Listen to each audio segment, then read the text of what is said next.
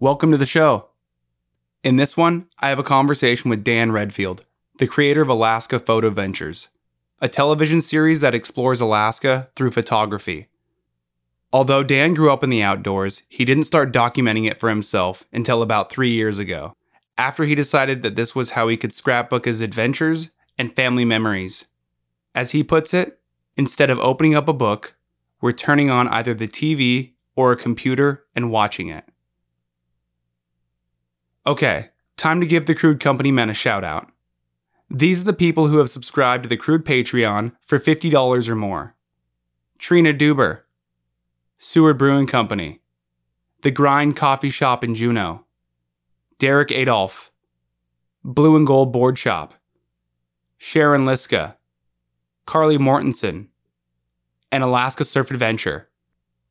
Thank you to all the Patreon subscribers. This podcast wouldn't be possible without you. If you subscribe to the Crude Magazine Patreon, thank you. Your money helps keep these conversations going. So if you enjoy these conversations, you can subscribe at www.patreon.com/Crude Magazine. That's patreon.com/Crude Magazine. And pick the subscription tier that works for you. Okay, back to Dan Redfield. Dan has a new show called Adventure for Ava, where he helps families with special needs create memories in the Alaskan outdoors. He got the idea after his daughter Ava was diagnosed with Tay-Sachs, a fatal genetic disorder. After all the hospital visits and time spent at home caring for Ava, Dan realized that his most important memories were those spent outdoors with his family. So with the help of his fiancée Kristen, he decided to use the culmination of his professional and personal experience to help families in similar situations. I want to thank Dan for his willingness to talk about what he and Kristen are going through with Ava. I consider it a privilege to have been allowed into that sacred place where family, love, and grief currently exist. So here he is, Dan Redfield.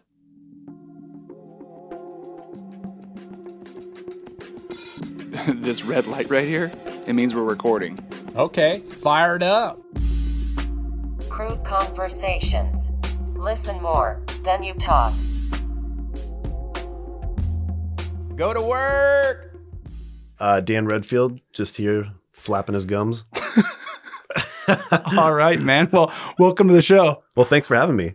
So I feel like we've been trying to coordinate this podcast for a while now, and today we're finally able to make it happen. Yeah, I'm excited. So how you been, man? Good, man. I'm always busy. 5 a.m. to 10 p.m. most days, just trying to get stuff done. And, I'm one of my biggest and one of my best attributes is also one of my worst attributes is I just like to just get stuff done, and I'll start stuff, and just it's really made me become very busy lately. Well, it's good to be busy, right? Yeah, it keeps me out of trouble. You know, when I was in college, a journalism professor of mine was talking to the class, and he said that a past student of his was asked a question in the interview process whether or not she was a morning person or a night owl, right? And she said, I'm a morning person. And she got the job based on that question. So I guess going off of that, you would get the job because you're waking up at 5 a.m. Yeah, and I've always been more night owl-ish, but just out of necessity, trying to get stuff done, you got to do what you got to do, and sometimes that means waking up early. So I don't like it, but that's why they invented coffee. So. And how much coffee do you usually drink? I usually cook up about half a pot when I do wake up at 5. My fiance is a coffee roaster, so there's never a shortage of delicious coffee in the house. So what's your go-to coffee? Goldie's Coffee. And is that dark roast or? They got a few different ones, but their house is, it's kind of a medium roast. Okay. Yeah. I feel pretty dumb just realizing this. I've only been a coffee drinker for maybe 2 years now, but the more medium roasts, right? They have more caffeine in them. Yeah, that I don't know 100%. Oh, I learned that recently okay. because I think that being a novice, I just assume the more bitter and hard something is to drink, Mhm. the more of the thing that you want in it, right? Alcohol, Mhm. like hard alcohol's got more alcohol Sure. for the most part, like more concentrated. Yeah. So you would think the same thing applies to coffee, but no, it doesn't. Yeah. And I'm still learning. I'm a trainee in progress. Training in progress. She's getting me learned up. Okay, so let's get into it. Sounds good. Warm-up questions done. Yeah, done and done. Checked off. So adventuring is kind of your thing. You like to experience the outdoors and document it. As a kid, were you pretty outdoorsy? Yeah, pretty outdoorsy. I didn't have much of an influence as far as like the filmmaking and the creating aspect, but yeah, my mom, camping, we always did that. And then with my dad, it was fishing. So yeah, outdoors has always kind of been there. When did you get into documenting it? So I started filmmaking when I was about 22. And the idea of starting with nothing and being able to create something was super attractive. And then I started kind of documenting my adventures about 3 years ago. So initially, were you documenting it for yourself and for family and friends? Yeah, so most of it was just documenting it for myself. I was already kind of doing these adventures. I had already taken an interest in photography and filmmaking at that point, and still is as a full-time job. So I have that there and I enjoy doing that. So yeah, at the time it was mostly just for myself and, maybe something to look back on every once in a while. You get in this like mode of just like making and creating and pushing stuff out there, but it's nice to like, maybe grab a bottle of wine or something one night and hang out with your friends and just like watch some old videos and like take you back down memory lane. We'll do that at Hybrid Color sometimes, we'll just like, we just make stuff and push stuff out. And then, you open up an old video and you're like, oh man, that was fun. Well, remember that other one? And then we watch that. And, 3 hours later, we've watched all the oldies, but it's cool to be able to like have something to show for your time here, I guess. Am I incorrect in thinking that one of the things that you guys recently watched was Winter Project because of the anniversary? Yeah, so Winter Project was a snow machine documentary that we made 5 years ago, and it just popped up in my my Facebook memory feed as 5 years ago today, and I was like, wow, holy moly. That's pretty crazy. That was pretty crazy, yeah. What's it like looking at a kind of an all-consuming project like that and realizing that it was as long ago as 5 years? Yeah, it kind of blows our mind. Like you think about the entire process, like we built this audience by making a couple of snow machine films, made this audience. Then we had the idea, okay, well, let's make, a feature film out of this. And Kyle, the director, kind of spearheaded that whole program. And then Travis, being one of the producers on board, was Travis Smith and Kyle. Yeah. Kyle Aramburo and Travis okay. Smith, kind of spearheaded the whole project. And, they ended, they started with an idea of raising $140,000, just cashing in on the audience that they had created. And, I was a producer on the project, and we were able to raise $156,000 to basically fund this project. And we put in a lot of sweat equity into it too. But you think about, we were able to raise that amount of money, get that amount of support, and then also be able to create a film that we wanted to. We weren't answering to sponsors. We didn't have to fulfill, anything. We were making the film how we wanted to make it. And because we had this knowledge of watching all these other snow machine films and seeing what had been done, and then combining our work as filmmakers and kind of putting our own little twist on it, I think it made for a pretty unique flick. And yeah, it's still just crazy that was 5 years ago. It doesn't seem like that long ago. Going back to kind of earlier what I was saying, when you first got into documenting your adventures, right? When did you start doing it with the intention of sharing it with the world? I think it was from the very beginning, because when I started, Facebook, it was only 3 years ago. So it was a pretty popular program. It was a pretty popular platform. So I think from the very beginning, I was interested in sharing that stuff with other people.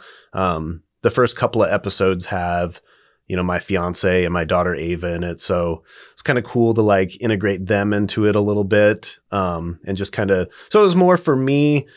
It was for me, but it was also for, some of my family members that don't live here, that still want, to kind of check in and see what we're doing. So yeah, it was as much for them as it was for us, and being a filmmaker, there's the, of course I'm the dad making home videos and stuff like that. But of course, being a filmmaker helps to kind of, put my own little spin on it. So, I'm making home videos for not only myself and my family, for us to share, but then for my family out of state to be able to share too.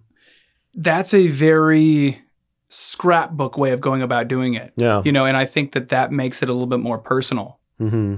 Like you were talking about earlier with Winter Project, you're putting your own blood, sweat, and tears into it. And I think that probably puts your own stamp on it, rather than kind of just pushing something out for a client or something like that. Yeah. Cause even today, we can go back and look at one of the first couple of episodes where Ava's in it and she's on our backpack at 6 months old. And yeah, so instead of opening up a book, we're turning on either the TV or a computer and watching it. And you get a little bit more of that experience. You get, some of it just kind of puts you there back in that place. The first episode we went to Independence Mine. So it was an October day. So it was kind of cold. The leaves were turning and it just kind of puts you right back in there.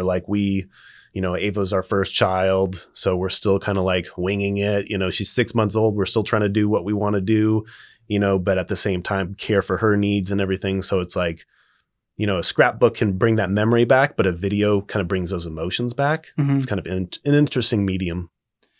And you've been mentioning episodes. You're talking about your show, Photo Ventures, correct? Yeah. So I watched the first episode of Alaska Photo Ventures on Amazon Prime this morning. And in the beginning of that episode, you said that you love learning about the history of the places you go and the people you meet there. I'm sure you have some stories about people and places. Yeah. So, there's quite a few stories. I'm just trying to filter out, the ones that are going to be the best. I think, in my adventures, some of the crazier adventures, taking a jet ski right up to Blackstone Glacier. It's actually the second episode of season 2. That one was pretty wild. We got blessed with a beautiful day. Let's see, my friend Aaron Bartell and I, we took a plane out to Inner Lake George at the base of Colony Glacier. And I got a status report from somebody who had just went out there a couple of days before that the ice was, good enough to skate on. So I brought my ice skates and threw my camera and drone on my backpack, and I skated a mile up towards Colony Glacier and got as close as I felt comfortable. The glacier started talking to me a little bit and warning me kind of, you went close enough. So yeah. Then I popped the drone out and fly it around and get some footage. And then I ice skate back. And actually one of the funniest things about that is there was a group of people that had landed where we were, and they started walking, and it was about a mile towards the glacier. And I had put my drone on follow me mode. So as they were ahead of me, I came skating by and they said hi. And I said hi to them. And as I passed them, then here comes this little bzzz sound of the drone following me. And I never looked back to see their reaction, but I always wonder what that was. They're just like, hey, how's it going? They're like, yeah, you know what's up? Got the skates. And then the drone behind me following me, they're like, what the heck? Just being trailed by a drone. Yeah. So futuristic. Yeah.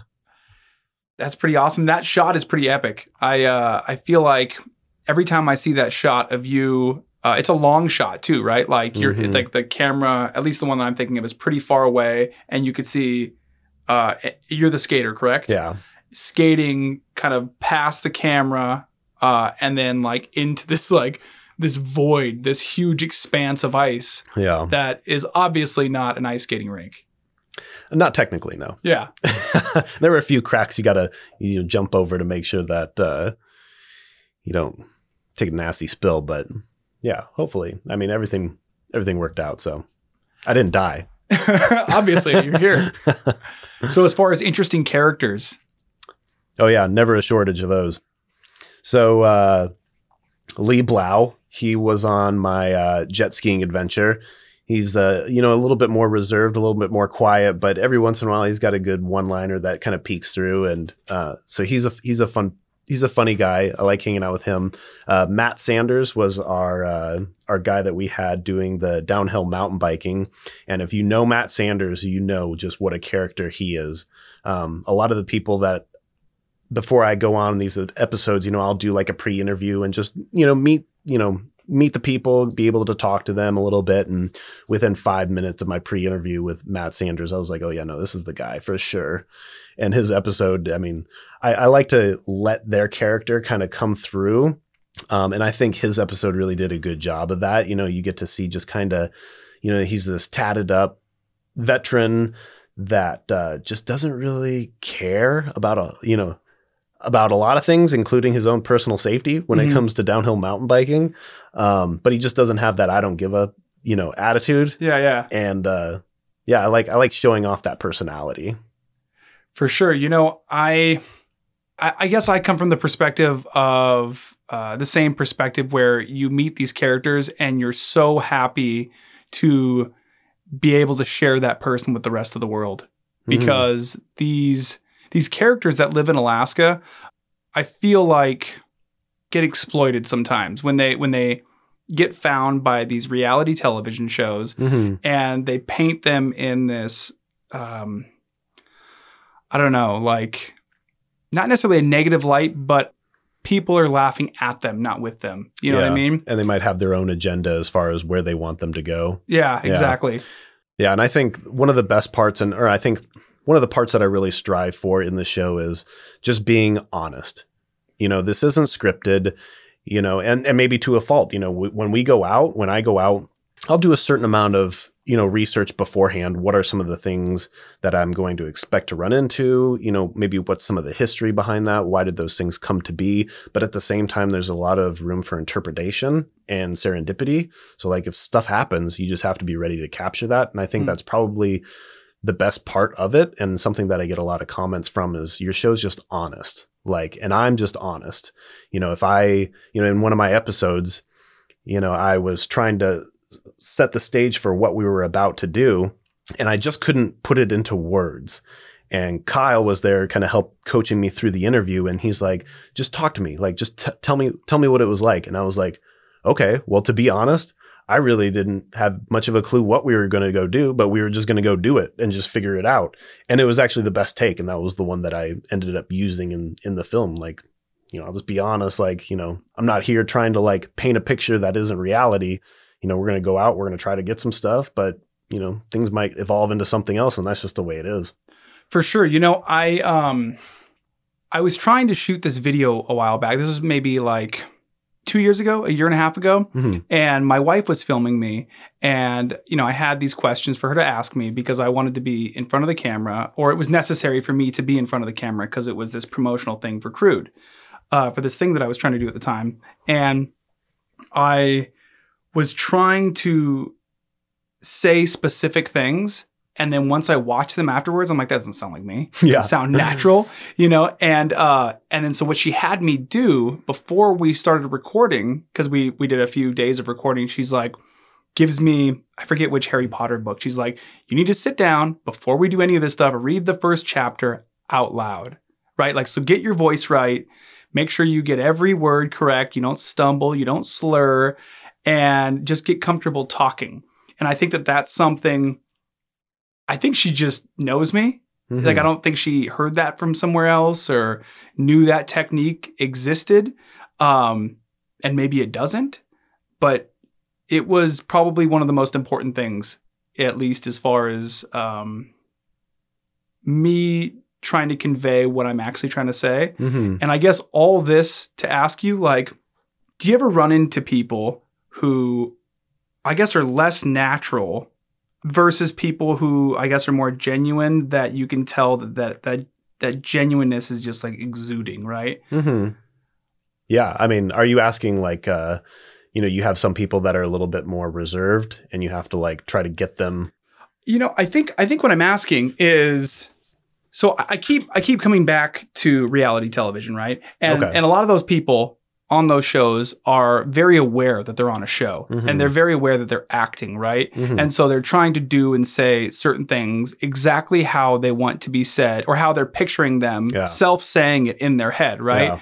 Yeah. And I think that that can be a block because reality television has like permeated American culture, Mhm. right? And so you want to be like, you know, as well spoken as your favorite, Mhm. you know, reality television star. Yeah.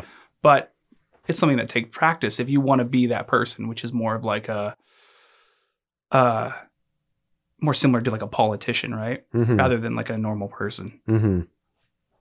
Yeah, so I guess as an example, yeah, some people when you're interviewing them, yeah, they expect you, or they're going to tell you kind of what you want to hear Mhm. and what should be said instead of just being authentic. So yeah, a lot of my job is as a filmmaker is to one kind of pull out information from people who are a little bit more reserved, get them comfortable with me and just get them talking, and then two, kind of censor them to a certain degree. Like they know I'm a filmmaker. They're wanting to get, you know, some good juicy content for me, but I don't want that, you know, that polished, you know, I just want genuine. Like, for instance, we had a film project where we had Nick Hansen in the studio, the American Ninja Warrior. Okay. And he had come in and he was pitching towards a project that he's sponsored by. And he was, you know, saying things that the company, you know, kind of says externally, you know, how they want to be perceived by the public. And he was trying to kind of wrap that up, but put his own little twist on it. And he was really struggling with it for a while. And I just had to say, Nick, just forget all the buzzwords, forget the things that you think that other people are expecting from you, and just talk to me as a person. What does this mean to you, and how does it affect you? Mm-hmm. And the very next take, nailed it. We called cut, and that was it. But it was like he struggled for like 5 minutes trying to get this one line out of him when it was like, I don't want you to say any of that. Just talk to me like a person. What does it mean to you? And he just nailed it. And then we were done. He was like, ooh, that was easy. That's great. Yeah. Just being yourself. Yeah. Just being yourself. And I think, yeah, like, especially nowadays, you know, we were talking about like the different podcasts and how they can try to be something that they're not just by being over the top. And I think I agree with you. We're at kind of a changeover where like people just want to see people just being real. Mm-hmm. I don't want to see, you know, the scripted Alaskan TV show where they're just like have a producer behind the scenes, you know, kind of fabricating stuff. Like, you know, just be real, just be honest. And I think that's what I get a lot of comments on that. They say Alaska Photo Ventures is it's honest. And that's what I like about it. I think that we're getting sick of phoniness. You know, and by we, I mean kind of like the universal, like we, like everybody. We're getting the people that are watching television, that are people who are listening to radio. You mentioned to me on the phone yesterday that you appreciate how I'm not like a DJ on the radio, you know, where you have like the sirens like, wow, wow, wow, wow, wow, wow, wow, wow, you know, welcome to 98 point whatever, right? And I think that we might be getting to a point where we're done with those characters. Yeah. Yeah, we are at this place where like I think a lot of people are just kind of getting fed up with that. And that's one of the things that I really like about what you're doing is it is more of a conversation. You know, we're just talking. You're not expecting anything out of me. You just want the honest truth. And you're not trying to be something that, you know, you're not. You're not trying to fit a certain mold. You're doing what you're doing because you like to do it and you're sticking to your format. And I think that that's what you're doing with Alaska Photo Ventures. Yeah. So traditionally, you know, photography TV shows don't really have a super long run.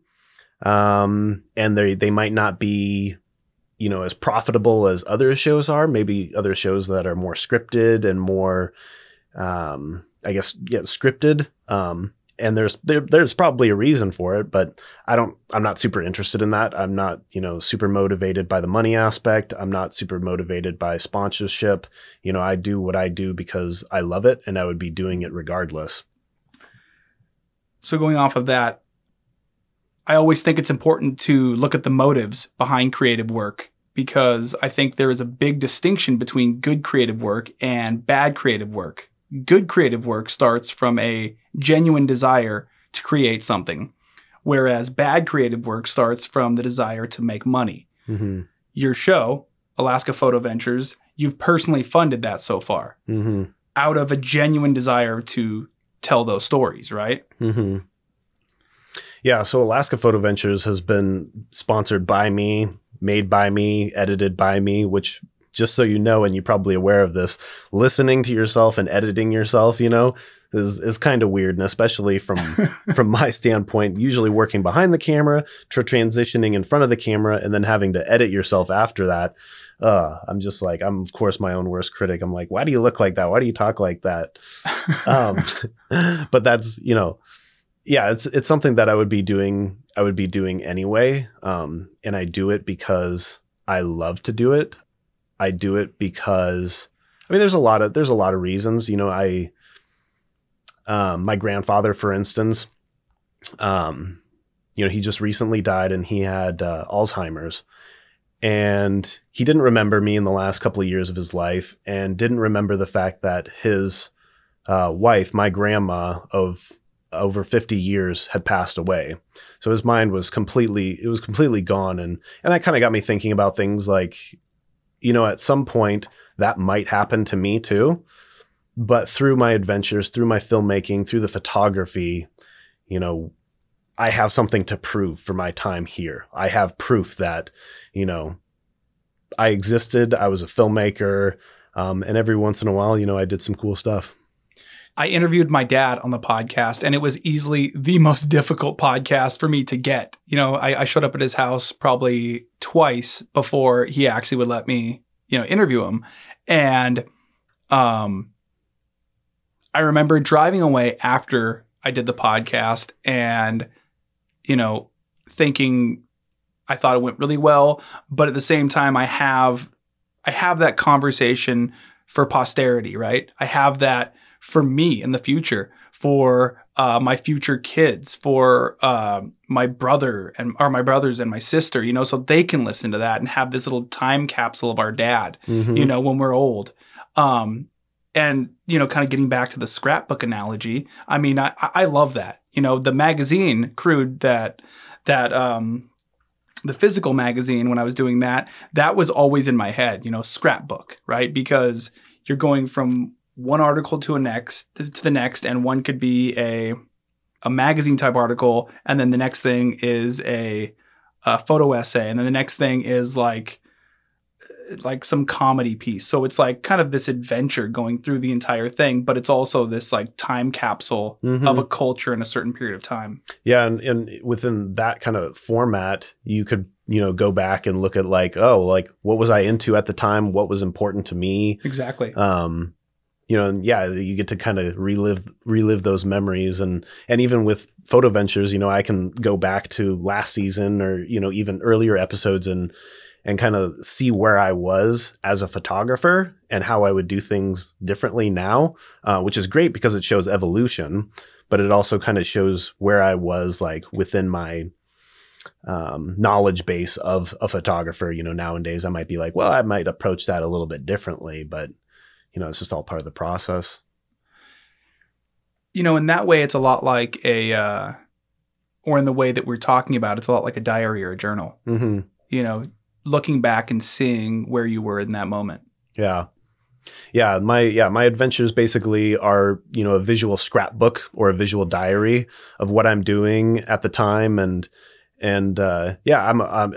I can't read my own handwriting, so it's a perfect medium for me because I'd go back and be like, what the heck is a Kadula Sava? Well, with the video, that's something that I can do better than writing. So it's my visual form of a diary.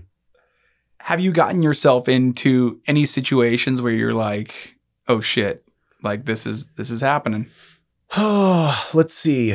So earlier this year, we took mini jet boats out to Spencer Glacier, and we were hanging out pretty close to the glacier, not super close. We understood, stay a little bit back from it. But this thing, it looked like an ice bridge, and it looked like literally any second this thing was going to fall. And we come to find out that the next day it actually did collapse. And you probably saw the Facebook video from the pack rafter that was out there. Okay. It hit the water and, almost flipped him over and almost took him out. So that, we were a day late for that scenario. But as far as like anything super like, no, there hasn't been anything crazy. I think as being an adventurer, you have to take calculated risks. You have to understand where the line is and where you're going to say enough's enough. We were filming an episode earlier this year with my friend Carrie Tasker, and we had drove out to Eureka, took snow machines out 20 miles to get to this remote glacier. And we made it to mile 19 and a half. We could see the glacier. It was just right ahead of us. But we had a heavy snow machine, a big Bearcat that was loaded up. We got stuck. We started getting stuck a lot. And we were buried in just like this just wet slush that was just like a bottomless pit. And the sun was starting to fall. And we started getting kind of these, variables that were kind of stacked against us. Snows or the sun's falling. There's nobody else out there. It's just us. We don't have extra food, extra water, and we're real close to it. We're real close to our destination. But what happens if we get there and we can't get out of there? Mm-hmm. So basically, long story short, we drove in 19 and a half miles, filmed for an entire episode on our way out there. It took us, 8-9 hours to do so, and got there. And at mile 19 and a half, we had to make the decision to turn around and go back. And yeah, things could have gotten bad very quickly. There's a lot of things that would have had to go right for us to get in there, get our shots, and turn around and return home safely. But, every one of us, we all have kids, we all have a spouse, we all have, responsibilities that we need to tend to. And it was at that point where, this just isn't worth it. And you have to understand where that line is and where you're going to draw it. And just understanding those risks and, understanding those risks and when to draw the line. How often do you guys find yourself drawing that line? Typically, we don't have to draw that line very often, mostly because you figure out, what those variables are going to be and how to minimize those, situations and kind of stay away from them. Typically, I love glaciers. And people sometimes make fun of me for that because a lot of my episodes are about glaciers, but I just love glaciers so much. They're not going to be here forever. So it's kind of, feel like it's kind of up to me to, do some documenting of them while they're still here. And, glaciers are, they can be very gentle and quiet, but at the same time, they can be, ruthless and devastating. And you just have to really treat them with a tremendous amount of respect when it comes to, the face of the glaciers. Understand that if you're in a position where you might be too close, and something does happen, there's no undo buttons out there. There's no Command Z. You can't just be like, oh, this sucks. Can I just go back 10 minutes where I was in a safe position? That stuff doesn't exist. So you have to keep yourself, you just have to be aware of those risks. And also, icebergs love to flip. So you have to just understand what their capabilities are and just be cautious of that. So usually I don't find myself in too crazy of situations, and mostly because I'd like to think that I'm, try to stay ahead of those problems before they arise. So you said you are an iceberg guy. Love icebergs. Do you have any iceberg knowledge that you want to hit me with? Oh, man. Or glacier knowledge? Glacier knowledge. Okay. So, well, I guess one of the more interesting ones when I talk about getting to learn about the people and the places, when we did our episode with my friend Aaron, we flew out to Colony Glacier, and I couldn't fly my drone in a certain area because there was TFR, a temporary flight restriction. And that basically, I didn't really understand it at the time, but I knew I just couldn't fly in that certain area. And when I got home, I kind of Googled it and did some more research on Colony Glacier and found out that I think it was in the 50s, there was a plane, a Globemaster, that went down, crashed on Colony Glacier, and it killed a number of people. I want to say it was 10 people. But typically there will be temporary flight restrictions while there's helicopters out there still looking for any leftover debris and stuff like that. They're still looking for it. Yeah. And apparently there was some debris that it had crashed up on the glacier, and over the years it had slid down quite a ways down the glacier. So that glacier's still moving, and it carries whatever's trapped in there with it. And are there bodies in that thing, or That I don't know. Okay. Yeah. So you just mentioned kind of a no-fly zone for drones. There are lots of rules about where you can and can't fly drones here in Alaska, isn't there? Yes, there are, especially in the Anchorage area. I think that might be something that a lot of people don't know. I don't know much about it personally. Yeah. So I'm a Part 107 commercial drone operator. And so when I went to go take my test to become that certified drone operator, you gotta understand all those rules. You have to be able to, read stationary maps, and there's a lot of knowledge that you have to understand before you get that certification. And to be honest, I think it would be great if a lot more people did that process and went through that training protocol to really understand how to be a safe drone operator. Because nowadays, you can just buy a drone and pop it up in the air, and that doesn't mean that you should. And you should know, what you should be doing and what you should not be doing. And, it kind of irks me and I'm sure a few other Part 107 certified operators when you see, a drone shot, within Anchorage or just outside of Anchorage in, the state parks and places that, you can't fly, and as commercial operators, we're not going to jeopardize that by popping it up in the air. But you see a lot of just hobbyists that are either doing that, or they're flying above 400 feet, or they're flying at night, and some of the other big no-nos.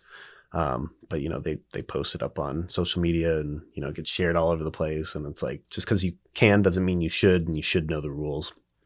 So above 400 feet, you said, right? Yeah. And you can't go any higher than 400 feet. Not legally. Why is that? Probably to stay out of other traffic, like airplanes and helicopters and stuff like that. Sure. I wonder, I don't know if you would know this, but it seems like it was kind of a free-for-all in the beginning. Anybody could fly a drone. Like, here's a drone, you get a drone, you get a drone. Yeah, the Oprah Winfrey effect was definitely in play. Yeah. But then they did institute it. I wonder why.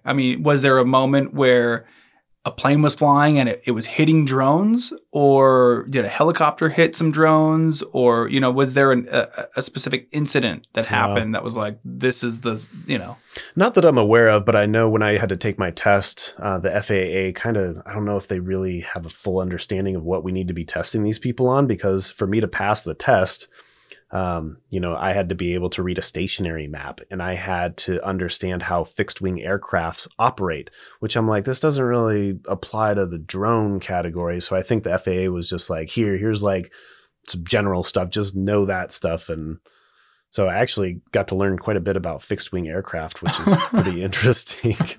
That's really weird. It seems like they're just kind of throwing everything at it and see what sticks. They're just winging it. Yeah, they're just winging it, dude. That's great. So we talked about Alaska Photo Ventures, but you have another show that you're working on now called Adventure for Ava. Mm-hmm. Can you tell me about that project and how it came about? Yeah. So Adventure for Ava is kind of a series that I'm putting together that basically takes out families with special needs and just helps them create memories. So the idea came from our daughter Ava was diagnosed with a fatal genetic disorder at 16 months. And from there on out, we've had a pretty hard time of, staying at home and caring for her, and then going to the hospital, back and forth between the hospital and home. And she requires round-the-clock care, whether it's, her medications or just tending to her, there's a lot of stuff that goes into taking care of her every single day. She feeds through a J tube. It's kind of like a G tube, except it goes into her small intestines. There's a lot of she requires medication to be administered multiple times throughout the day. She has a hard time swallowing her own saliva. So we have to go in there with the suction machine and clear that stuff out and make sure that she can breathe. And so there's just a lot that goes into it. And of course, she's medically fragile. So the past, over a year, we've spent a lot of time at the house because she's medically fragile, taking her out places. She might get sick, and for her getting sick, it could just be really bad for her. And at this point, she's blind and paralyzed. So, trying to carry around, she's 32 pounds, so she can't really move. So, it's hard logistically to get out. And so kind of going through that whole process, when something kind of bad like that happens in your life, you might be the same way. You start to kind of think about, why is this? And if you subscribe to the idea that everything happens for a reason, then you start to go into some deeper thought into why. Mm-hmm. Why is this happening? And how can I shift my perspective in a way that, keeps my own mental and spiritual sanity, So that got me thinking about, we've had to spend so much time inside and at the hospital, and that's not where your memories should be made. Our memories, the best memories that we have, are the ones outside, hiking, doing something fun, doing something adventurous. That's how Kristen and I really connected. We both love the outdoors, and we wanted to be able to share that with Ava. And Kristen is your spouse? Yeah, Kristen's my fiance. Fiance. Yeah. So our best memories have been those outside. And for a lot of other families with special needs, access to the outdoors, access to adventure, it might not be something that they're physically capable of doing without, some extra help. So kind of my role being a filmmaker and then now being a dad, with that understanding kind of sparked the idea of, how can I leverage the knowledge that I have, to kind of help some of those families. So the idea of taking a family with special needs out, filming their adventure, filming and telling a little bit of their backstory of how, life is for them and the history behind that. So the idea of me being able to scrapbook my adventures and scrapbook, my visual diary, so to speak. I've been able to do that because of my experience in filmmaking and photography, but not every family has that opportunity to either capture those moments or document them and put them into a format that they can share with other people. This is my story, and this is what we did, and these are the memories that we made. So it's kind of a unique position. And I think some of those questions that I answered, why is this happening to me? I think it's because, I'm in a position to help those people. You said earlier that you subscribe to the outlook that everything happens for a reason. Mm-hmm. Have there been any moments with these other families that you're taking out with special needs kids where you're just it's confirming, Yeah, I feel like I had a little deja vu moment, and I don't know if it's the same for you, but those deja vu moments kind of help confirm that I'm on the right track. This is where I'm supposed to be. Mm-hmm. And so I had asked the family, if you could do an adventure, any adventure you want to do in one day, what would it be? And the mom comes back and she says, we want to go see the bears at Lake Clark. So first I was like, oh no, what have I gotten myself into? But then, after I had spent some time cold calling aviation companies trying to make that thing happen, and I was unsuccessful, then I posted out to our Alaska Photo Ventures Facebook page, and there's 6,000 followers there, and the majority of them are Alaskans, and the majority of them just want to help. Mm-hmm. So after I put out an APB, within 2 hours, I had an aviation company, Beluga Air out of Homer. They agreed to fly the 6-person family plus me out to Lake Clark. And then within the day, we had Mount Redoubt Lodge donate a guide and then their boat. So it was kind of, once we got there and we were filming, there was a little deja vu moment where I felt like this is kind of where I'm supposed to be. I've leveraged my fan base that I've built. I've leveraged my skills as a filmmaker, and with the motivation and the understanding that your best memories should be made outside with your family, it kind of all connected. And yeah, there's a little bit of a moment there. You know, a lot of people can go their entire life without understanding their purpose in life. And I think through something like this, you know, this may or may not be, you know, my calling or my purpose, but I think it's close to where I need to be. And I think if you can understand your purpose and you discover that, there's no greater gift. Mm-hmm. It makes sense. Everything it aligns. It makes sense. You know, I talked to a sponsor the other day and they couldn't say no to it because everything just aligned.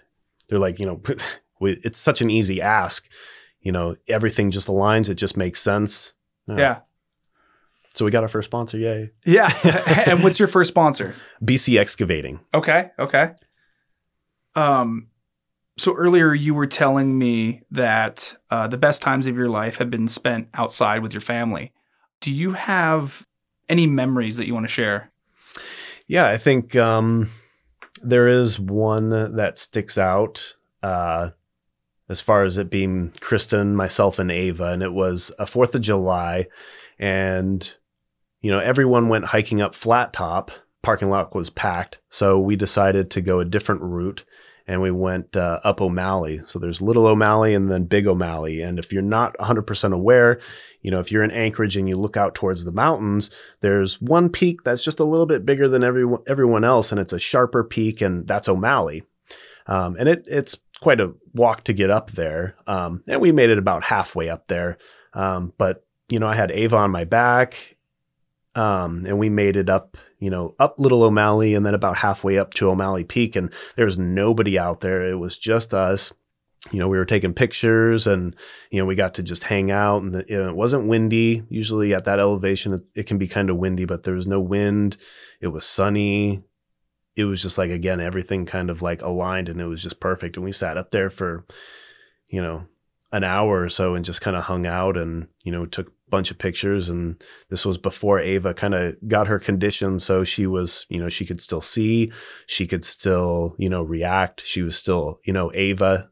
Mm-hmm. She could smile and everything. So that's definitely like the one adventure that kind of stands out. And it wasn't anything, you know, crazy. It was just us, you know, hiking up a mountain. But again, some families with special needs might not have that opportunity. So it was something that kind of I look back on, and, you know, it was important to us at the time. You know, how do you help other families kind of get to that point? This genetic disorder Mm-hmm. that Ava has is Tay-Sachs. Yeah. I know you're not a doctor, but to your knowledge, what is Tay-Sachs? Mm-hmm. So Tay-Sachs is a fatal genetic disorder, and it targets kind of the brain and nervous cells. And there's 3 different kind of types. There's infantile, juvenile, and then late onset. So you can have this disease, and depending on whichever one you have, it might hit you later on in life. But hers is infantile. So most of the time you'll discover it between age 6 months and 1 year. And that's kind of where we discovered that there were some problems, was right around 1 year. She wasn't hitting her developmental milestones. Her gross motor skills weren't kind of up to where they should be. And being first-time parents, you know, we didn't understand, you know, we think maybe, well, she's just like kind of a slow learner. And, you know, after, you know, a lot of testing, it wasn't until an optometrist had discovered a telltale sign, which is cherry red spots within her eye. And that basically, kind of confirmed that it was Tay-Sachs. So, in infantile Tay-Sachs, the kids will usually, it'll be pretty obvious right around that 1 year mark, you know, what's going on. And from there, it's basically a complete regression, as far as like motor function goes, her visuals. So she can't see, she's basically paralyzed for the most part. And then it's just a complete regression until, you know, between 2 and 5. Do they know what causes this? It's a lack of a certain enzyme, and outside of that, I don't know. But it's Tay-Sachs is basically a lack of a certain enzyme within the DNA chain. When did you come up with that idea for Adventure for Ava? Mm-hmm. It was about a year ago. We were in physical therapy for Ava, and at the time, we didn't quite understand, that she had the diagnosis of Tay-Sachs. At the time, we had kind of a blanket diagnosis of cerebral palsy.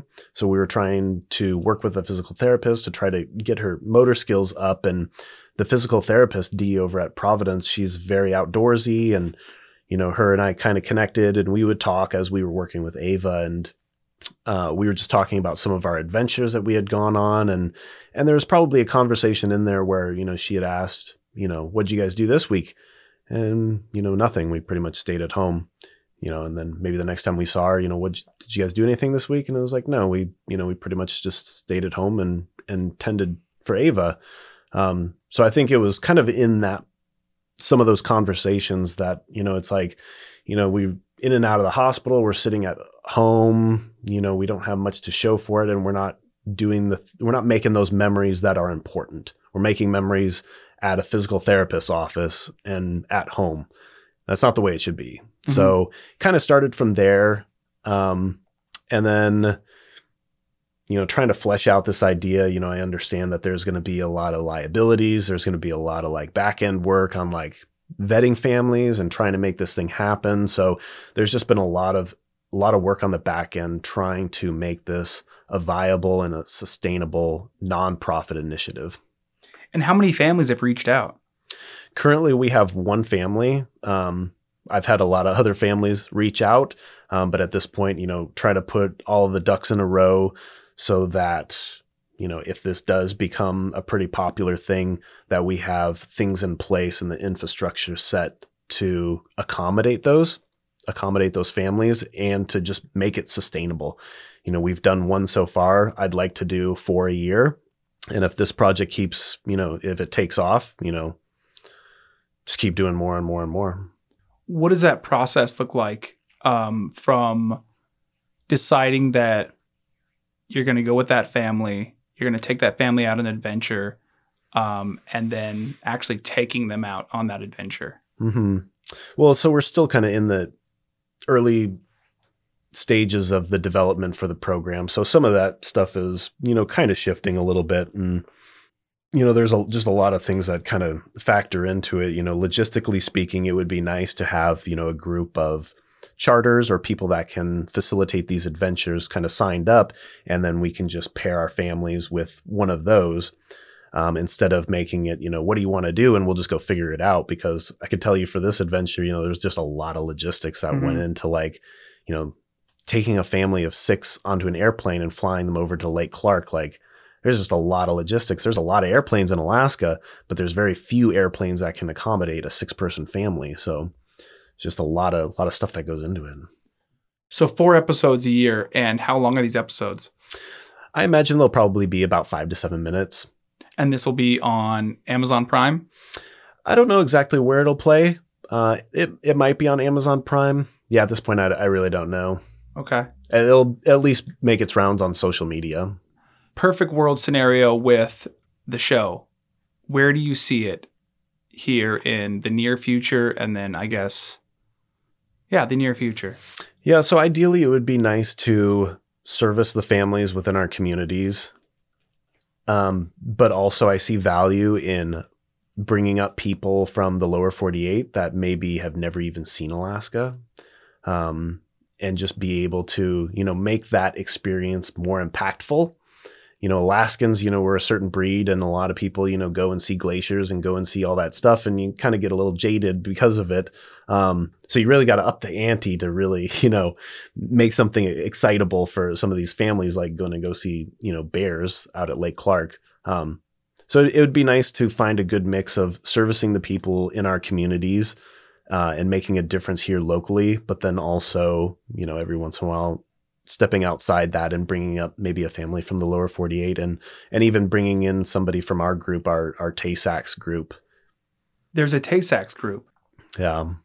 Can you tell me about that? Yeah, so the NTSAD is the National Tay-Sachs and Allied Diseases Group, and they've been super helpful, kind of helping guide us through this journey of this unknown. Because Tay-Sachs is such a rare disease, there's less than 20,000 cases a year in the U.S., and it's just it's a rare disease.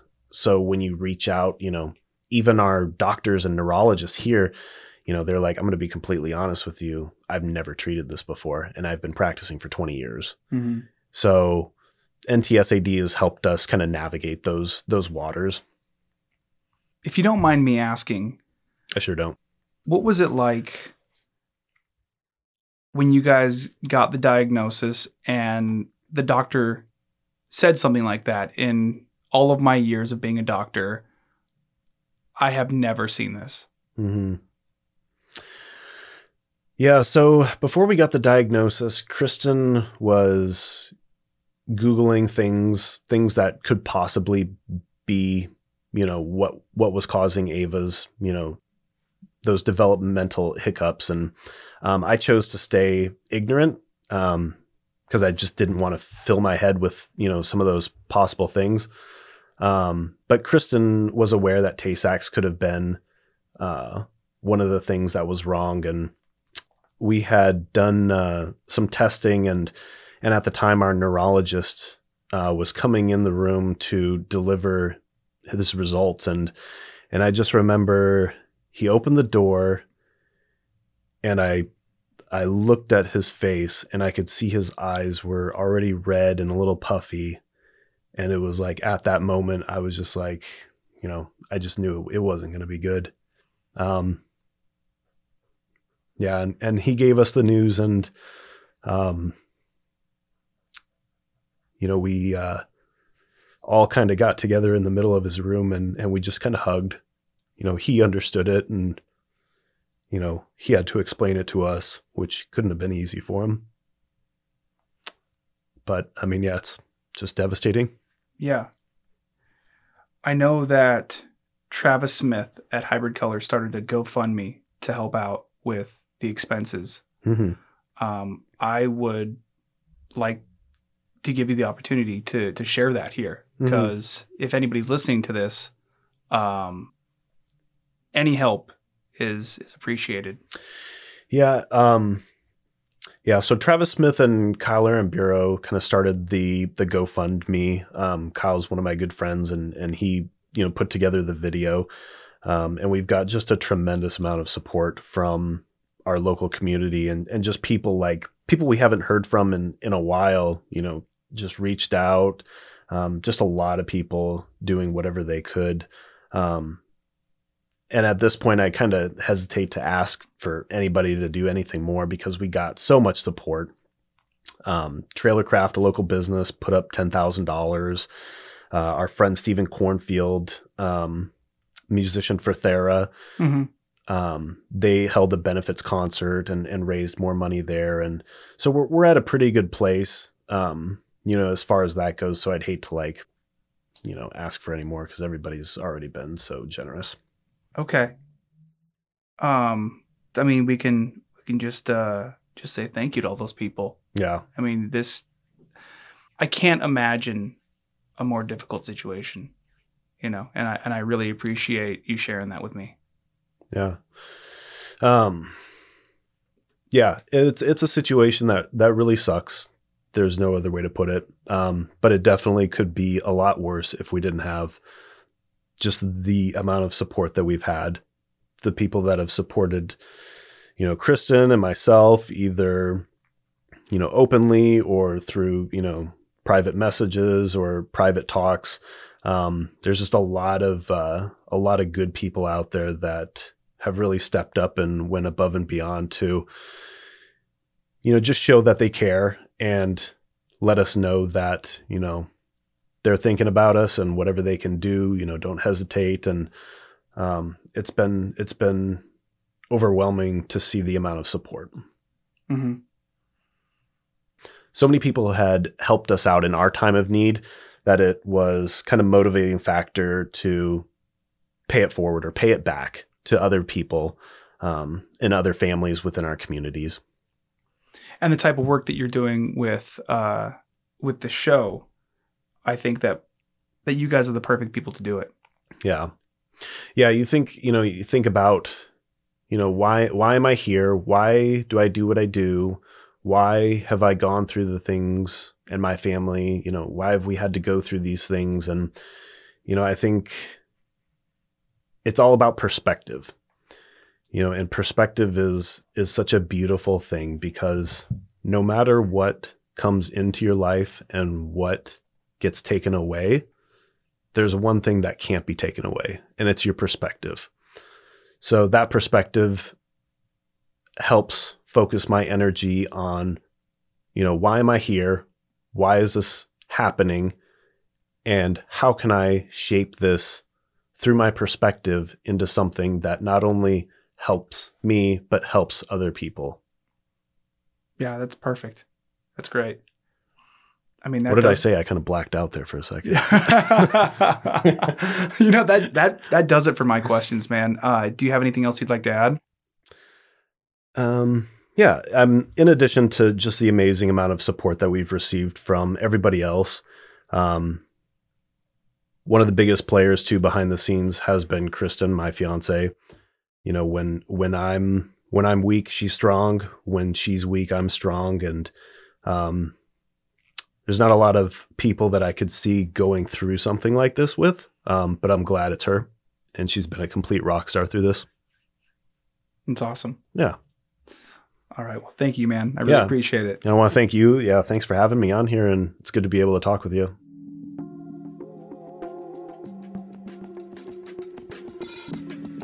For more information about how you can support local grassroots journalism, go to www.patreon.com/Crude Magazine. Crude Conversations is written, hosted, and produced by me, Cody Liska, for Crude Magazine. Music was produced by Alcoda Beats.